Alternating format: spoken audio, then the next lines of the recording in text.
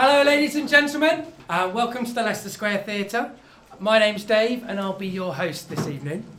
I'm really pleased that you could all join me here downstairs at the Leicester Square Theatre. So next we have a story from Tony Higson, who I first saw at the True Storytelling Night Spark London, a night that you should really all check out, and you can find out about that at www.sparklondon.co.uk. Please welcome Tony to the stage. In fact, he's here.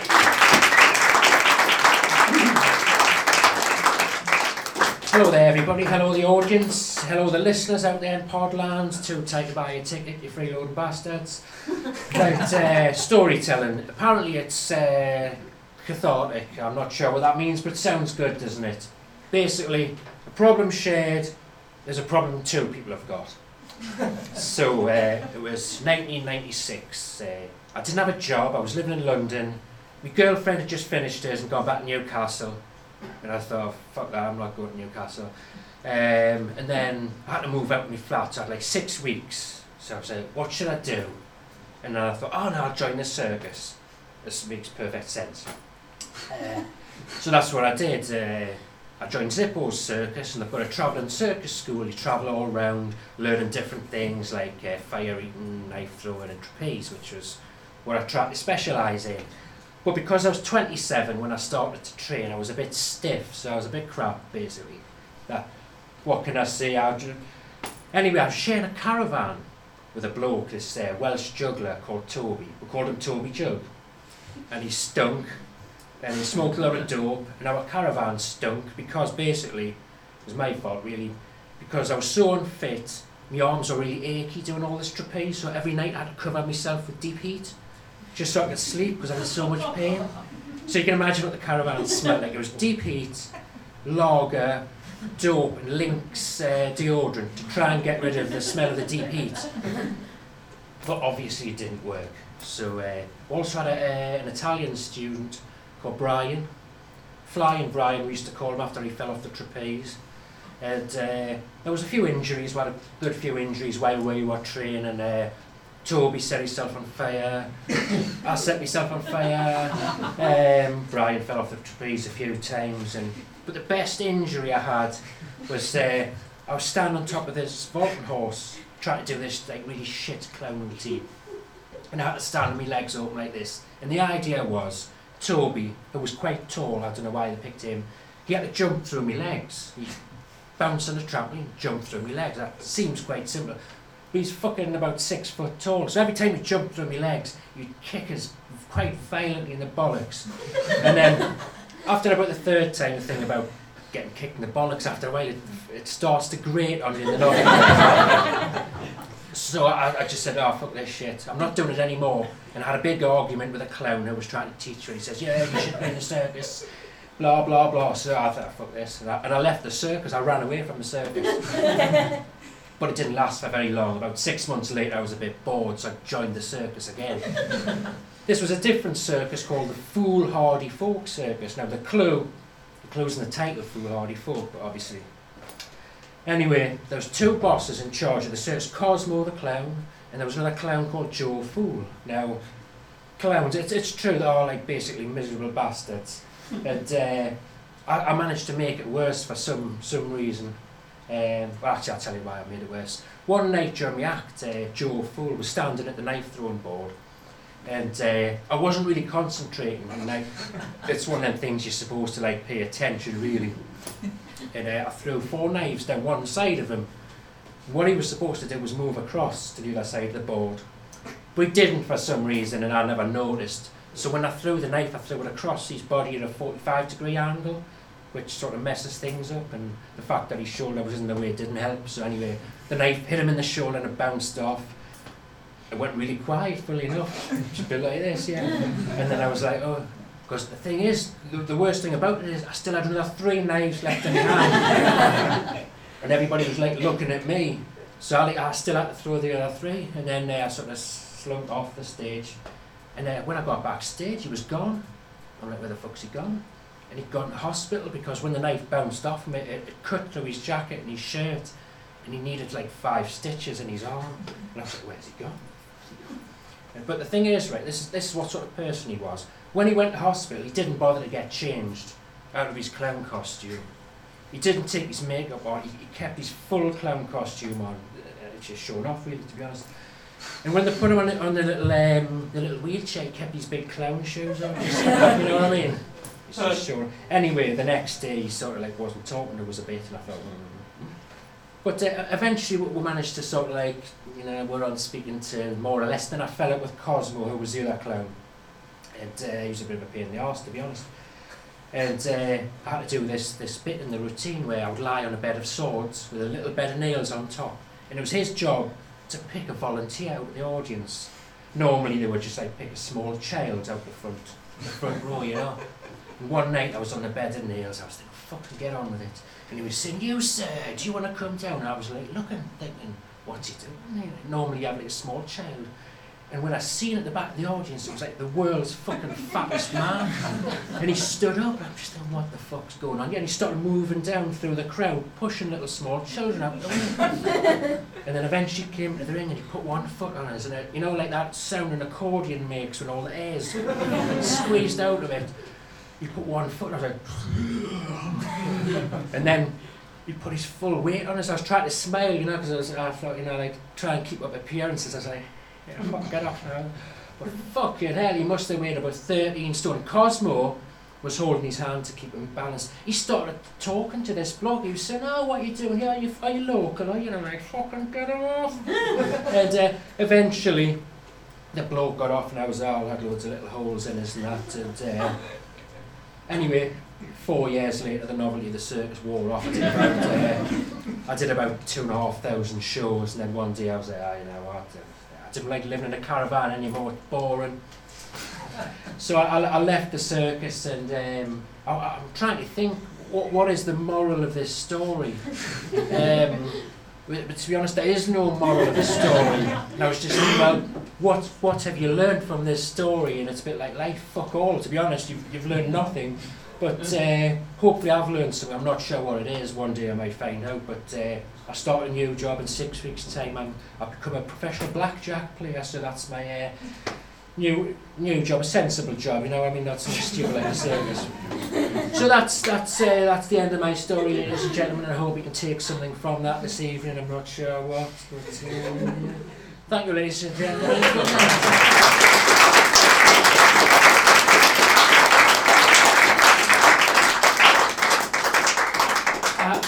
So,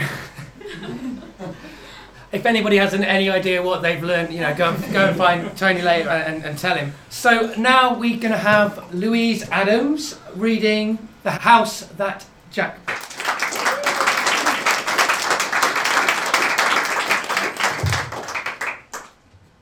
Is that about right? I'll take that as a yes. Hi, my name's Louise. I'm here to tell you a story. My mum asked me to tell you this story, and since she died, I feel like it's something that I really have to do. She had a stroke, and after her stroke, she was left with cerebromedullary spinal disconnection, which is known as locked-in syndrome. It meant that she couldn't speak, she couldn't eat or move, and although her mind was working completely fine, she was effectively trapped in her own body, and she spent the last couple of years of her life in hospital. However, she did learn to communicate through blinking. We would read the alphabet to her and she would indicate the letter by blinking, and she wrote this story, which I'm going to tell you now. So these are her last words. She couldn't speak, but this is her voice. The house that Jack built. The bedroom is our den. The carpet is the softest you've ever felt beneath your feet. Years we spent saving up for it. We argued a bit about the colour, but in the end he agreed that beige was less risky than cream. It infuriated him, the idea that we'd have something that wasn't perfect in our lives. Sometimes I think I can feel it on my toes, even though I couldn't feel it now if you wrap me up in it. Jack always said a bedroom should be a place you'd be happy to be trapped in if it came to it. You don't want to be sick in a house you hate, he used to say. I don't suppose he ever imagined that either of us would be this sick. He liked to be prepared for the worst, though. This is a man who insisted on keeping an apocalypse cupboard. That's actually what he called it. It was full of cans of things we wouldn't normally eat. Tinned peaches, rice pudding, sardines. I used to donate some of it secretly when they were collecting for food parcels from the church. I float around the house on the loneliest days, like an old lost ship. It's amazing what you can recall when recall is all you've got. It feels more real than reality most of the time. The slide of the bathroom door followed by the clink of the lock, the creak on the 5th stair, the photo of Louise above the hall table. We have to sell it now. What choice is there? You can go anywhere in your head, but I always end up at home. I can't resist it. The alternative is reality. Mint custard walls and thin pink curtains. Nurses I can't ask to speak more quietly, and the towering shadow of the drip beside the bed. My living room is my favourite place in the world. The cherry mantelpiece, hand-carved. It took him years. I didn't think he'd finish it. And then it was my birthday, probably about 6 years after he'd started it.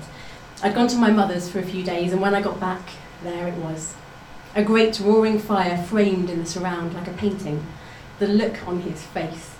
You could tell it was worth all the splinters, those long Sundays locked in the garage. Jack busied himself with the dining room after my stroke. He told me that himself. Not that he thought I could hear him.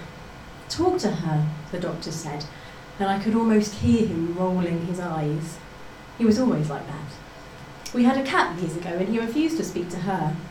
What's the point in talking to something that doesn't understand you, he'd say. I'm here, I screamed over and over again. Please find me, I'm here. But he never did. I thank God for small mercies. I know that room better than I know the back of my own hand. I can visit it any time. He even made the curtains, would you believe? Not many people can say their husbands made their curtains. I chose the fabric, of course.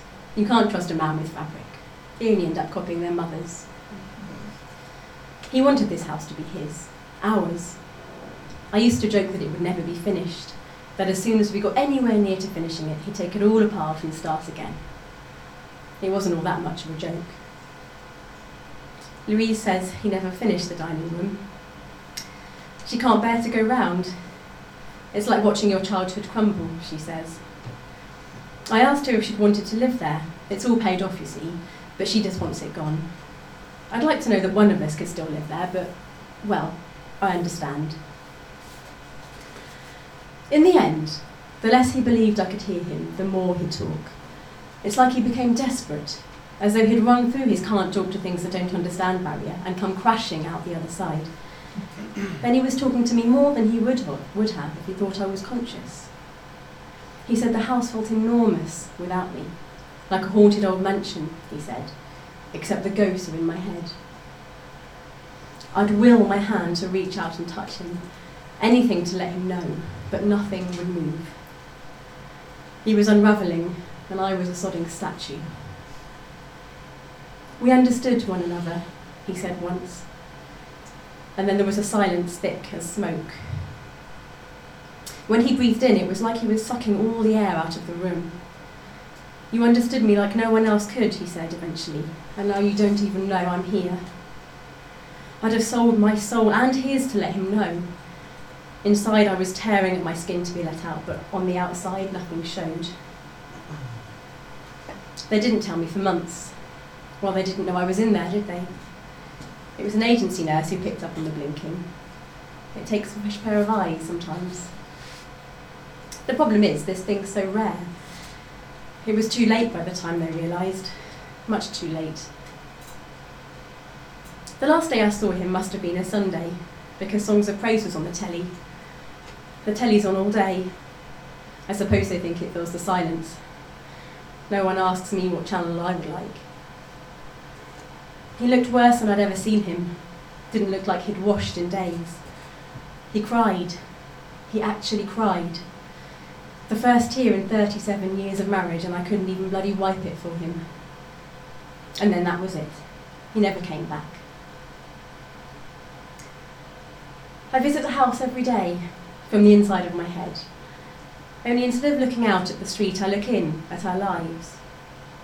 It's perfect when I'm awake, but when I'm asleep, things happen. Dreams are a curse. You can't control them. The wallpaper peels, plaster falls from the ceiling like dandruff. His mantelpiece is cracked and mildewed. I walk around calling his name, and then I wake hot and frightened, dying to sit up and catch my breath. But I lie corpse still and stare at the hospital ceiling, a sinister crack creeping above my bed. I was as good as dead when he thought I was a vegetable. He was all on his own, and there was nothing he could do about it. Jack needed to be in control, always did. I knew before they told me, you couldn't miss something like that. Louise just went silent. She was always the one who was good at talking to me, keeping me up to date on what was going on, telling me funny stories about people at work or giving me the latest instalment on The Neighbours. The first day she came in and didn't say a word, I knew it had to be her dad. She just held onto the bedclothes and screwed up her lips. When they realised I was functioning, mentally I mean, one of the nurses told me. Louise wasn't up to it. Tablets apparently, massive overdose. They said there was a tally chart, how many he'd taken, what kinds. Only Jack would keep a running total. Only Jack. Now this is all I have, this place in my head. The place my Louise grew up. This is the house that Jack built. It's all that's left of him now.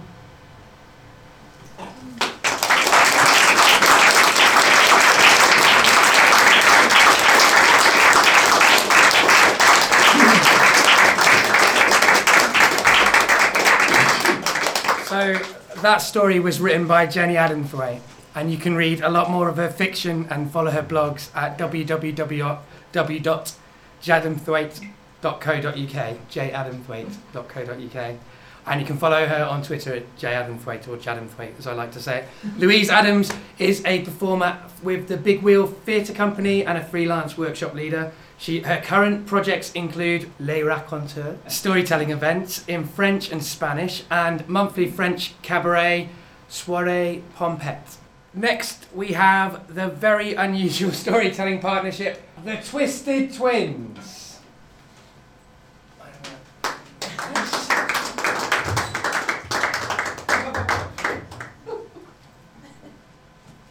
Ladies and gentlemen, I give you Tilly?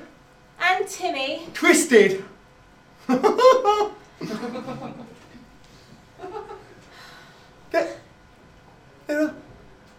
There are women here. Yes, I know there are women here. You've brought me somewhere there's women. I know, I didn't mean to. I thought it was a gentleman's only tragedy evening. Hello? Hello? Right, we're going to tell a story, ladies and gentlemen. That's what we've come here to do. We're going to do it whether you like it or not. It's a story about the circus. Really? And yes, we're going to tell the story about the circus, about two twins growing up in the circus, ladies and gentlemen. No, not that story. Why not, Timmy? It's such a nice story. Two twins. She was the trapeze artiste extraordinaire, and he was the under-15s Northern European chainsaw juggling champion. He was very good. Yes, he was for a while, wasn't he, Timmy? Everything was very lovely in the circus where they grew up until Hermon, the strong man, turned up. He was a cad too. But he had lovely arms, though, and he fell in love with me. Fell in love with her. And her, the silly girl, she fell in love with him too. Yes, and it was marvellous because he loved me. It was very good, and everything was marvellous, and they were going to be so happy together. But he fell in love with their mother too, didn't he? It wasn't love. Anyway, yes, he was a little bit intimate with Mother, it's true. But he loved me, Hermon, the strong man. He loved her. And what did you do, Timmy? He didn't mean it to happen. What did you do? What did he do? What did the boy do? In the story about the circus. He told the father. He did tell the father, didn't he, Timmy? And what happened next, Timmy? Not what he'd expected. Really? Well, their mother, she was trampled by an elephant. And what else, Timmy?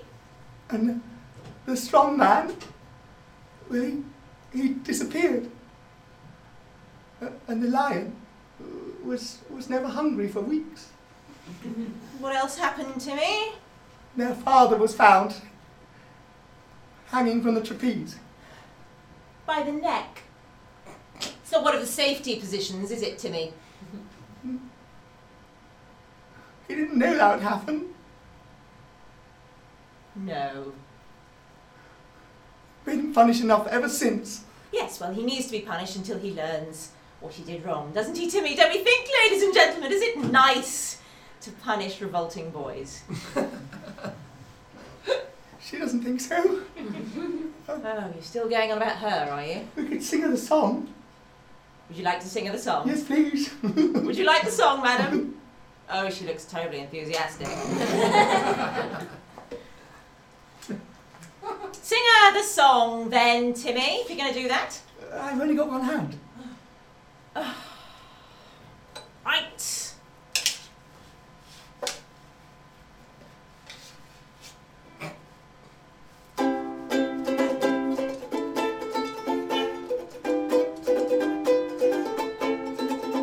I bought my girl an orange, she let me hold her hand. I bought my girl an apple, we kissed beneath the band. I bought my girl banana, she let me hold her tight. I think I'll bring a watermelon to my gal tonight.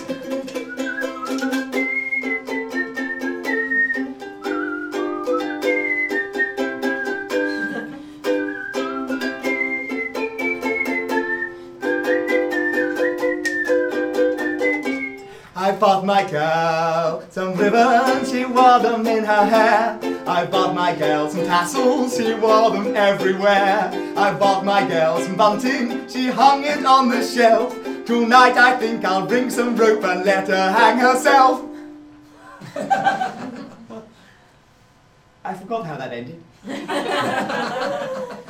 Yes, it's a shame really, isn't it, Timmy? I don't think women find suicide an aphrodisiac in general. She's still smiling. Yes, I think she looks a little lonely. Maybe I can cheer her up. Would you like to go out with my brother? No. There we are, Timmy. What do you think about that? Obviously nothing, ladies and gentlemen. He can't think anything without me.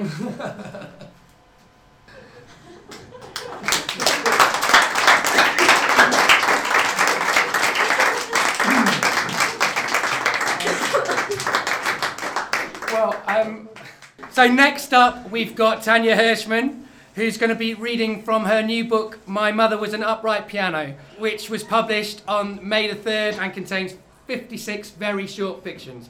She's writer-in-residence at the Science Facility at the Bristol University and founder and editor of The Short Review. For more about all of that, go to www.tanyahirschman.com and welcome Tanya to the stage.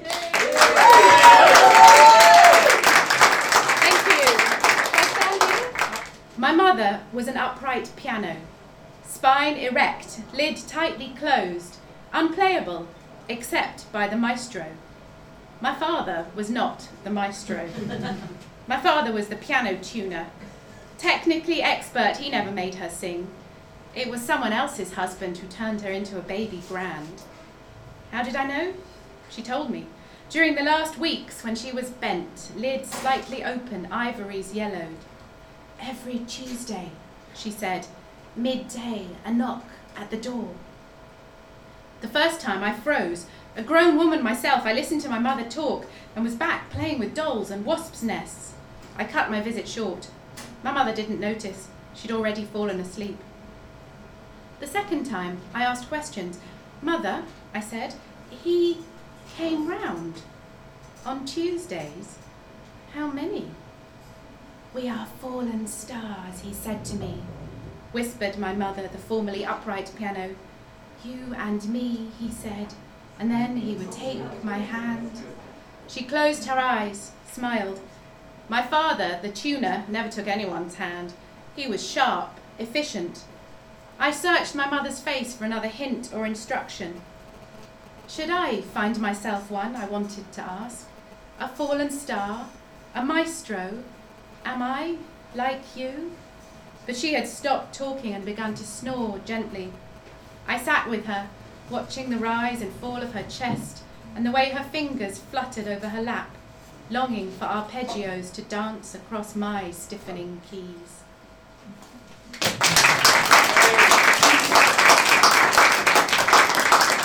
Thank you. Could you welcome the Dave to the stage? The song's called The Floor.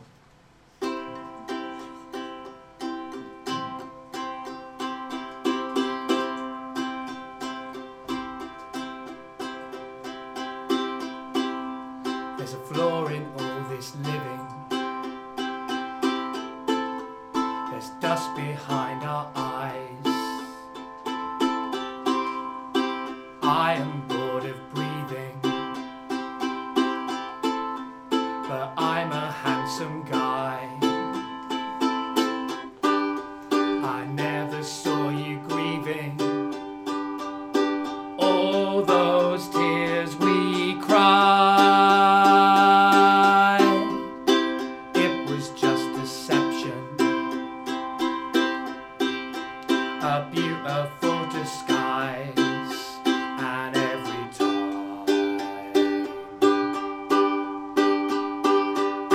time,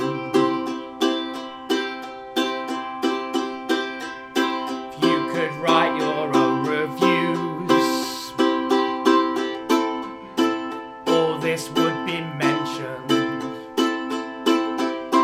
We're just gliding down the avenue. Someone take us back to heaven.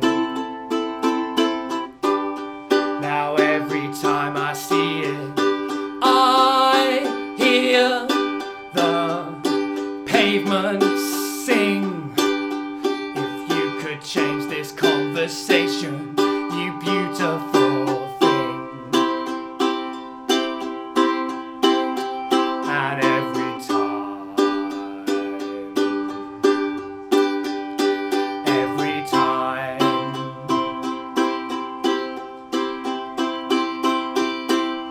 the light, it moves so fast.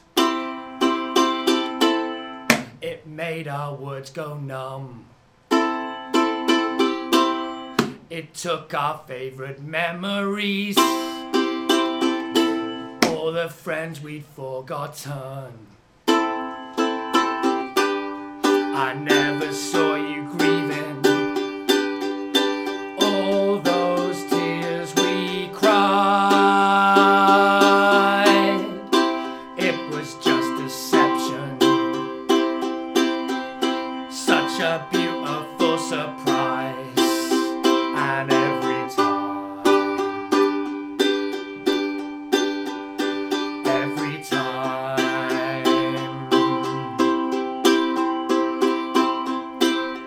if we could change the seasons,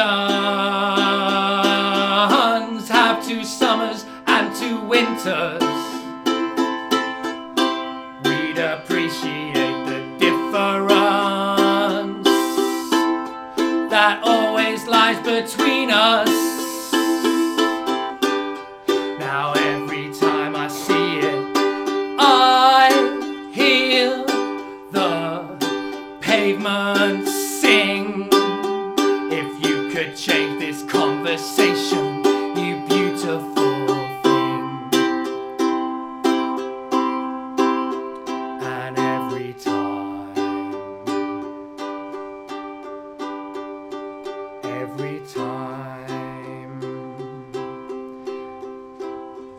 and every time, every time.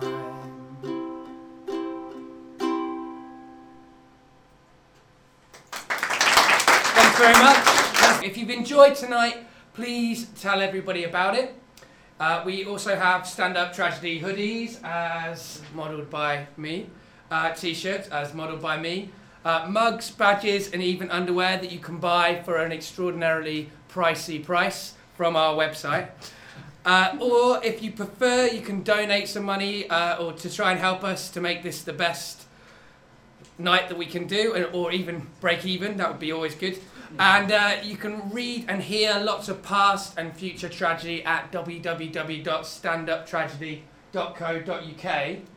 So if you're a fan of the logo, go and check out www.shavenravendesigns.co.uk, where you can find out how to get such a great logo and other brilliant design work done for you at a very reasonable price by a fantastic designer.